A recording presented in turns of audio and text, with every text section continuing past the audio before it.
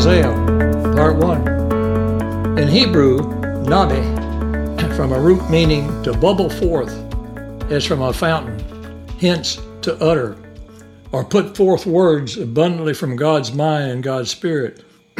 In general, the prophet was one upon whom the Spirit of God rested, one to whom through God speaks. Sometimes there was a proclamation of divine purpose and salvation, and glory to be accomplished in the future. The great task assigned to the prophet was to correct the moral and religious abuses, proclaim the great moral and religious truths which are connected with the character of God and which lie at the foundation of his government.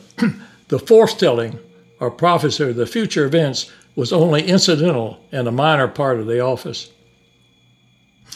A prophet feels the blast from heaven. He was an ethical teacher, a moral reformer, and a disturber of human mind, always seeking to stir the people to holy living.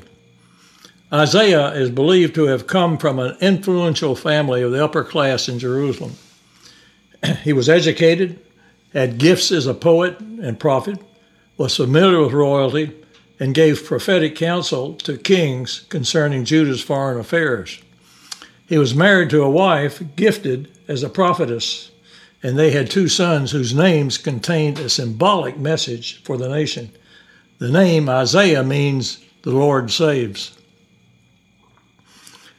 His prophetic ministry was centered in Jerusalem during the reign of 4 kings: Uzziah, a good king; Jotham, Ahaz, not a good king; and finally Hezekiah, one of the bright spots of Judah. Uzziah died in 747 BC, and Hezekiah passed in 687 BC. So his ministry spanned more than 50 years and was a witness to the Assyrian destruction of the northern kingdom, Israel, in 722 BC. Church tradition indicates that Isaiah was martyred by being sown in 2, see Hebrews 11:27, by Hezekiah's son Manasseh, who was probably the most evil of all Judah's kings. Scripture in Isaiah 6:1 records his call to the ministry, and I quote, Isaiah's vision of the Lord: the year that King Uzziah died, I saw the Lord sitting upon a throne, high and lifted up, and the train of his robe filled the temple. Above him stood the seraphim. Each had 6 wings. With 2 he covered his face, and 2 he covered his feet, and with 2 he flew. And one called to one another and said, Holy, holy, holy is the Lord of hosts. The earth is full of his glory. End of quote. The book of Isaiah is a very long book. First, because the ministry covered more than 50 years at a very politically turbulent period of human history. And secondly, it also covers a look into the future.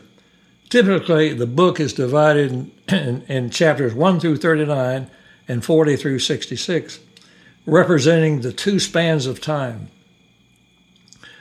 Note, the current time of Israel at that time was 39 chapters, same as the number of books in the Old Testament. The part of Isaiah covering the future has 27 chapters, the same as the number of books in the New Testament. Do you think that is a coincidence? I do not. G. Campbell Morgan teaches that the message of the prophets contained 3 distinct elements. The first element, a message of judgment and hope for their age, which came directly from God. The second element, a message revealing 3 categories of future events. First future event was the judgment of God on his chosen people for their failure to honor or obey him, and also for the nations surrounding. The second event would have been the coming of Messiah, his rejection and coming glory, and the Messianic kingdom, which would be established on earth. And the third event would be a revelation to all future ages of the external principles of right and wrong, and a holy God will exercise judgment. I have elected to approach with the book from 3 points.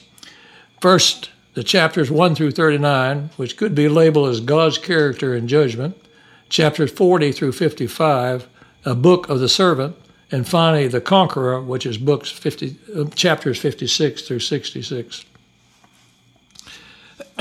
Chapters 1 through 12 of Isaiah God is being instructed Isaiah to preach sermons specifying the specific evils of the Israelites. At times, it reads like prosecuting attorney presenting an indictment.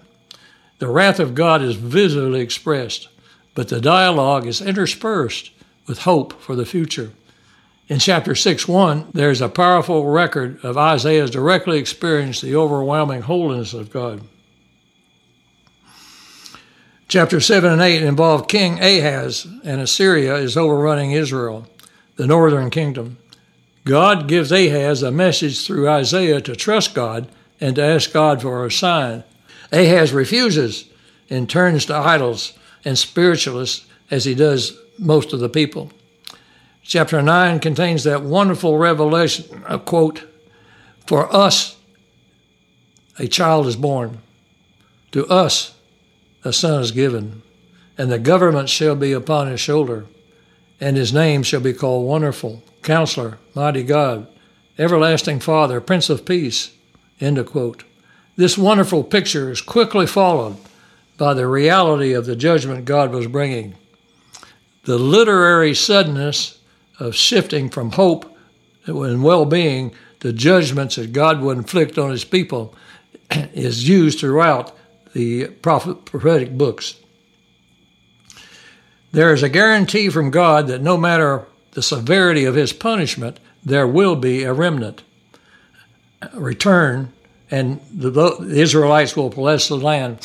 In chapter 12, Isaiah comes forth with a beautiful word of praise for the Lord, which is appropriate way to end this talk. And I quote, "You will say in that day, I will give thanks to you, O Lord, for though you were angry with me, your anger turned away, and you might comfort me. Behold, God is my salvation. I will trust, and I will not be afraid, for the Lord God is my strength and my song, and he has become my salvation. With joy you will draw water from the wells of salvation, and you will say in that day, give thanks to the Lord, call upon his name, make known his deeds among the people, proclaim his name is exalted. Sing praises to the Lord, for he has done glorious. Let it be known in all the earth. Shout and sing for joy, O inhabitant of Zion, for great in your midst is the Holy One of Israel." End of quote. Praise the Lord in your going out and coming in, and may the peace of Christ fill your heart today.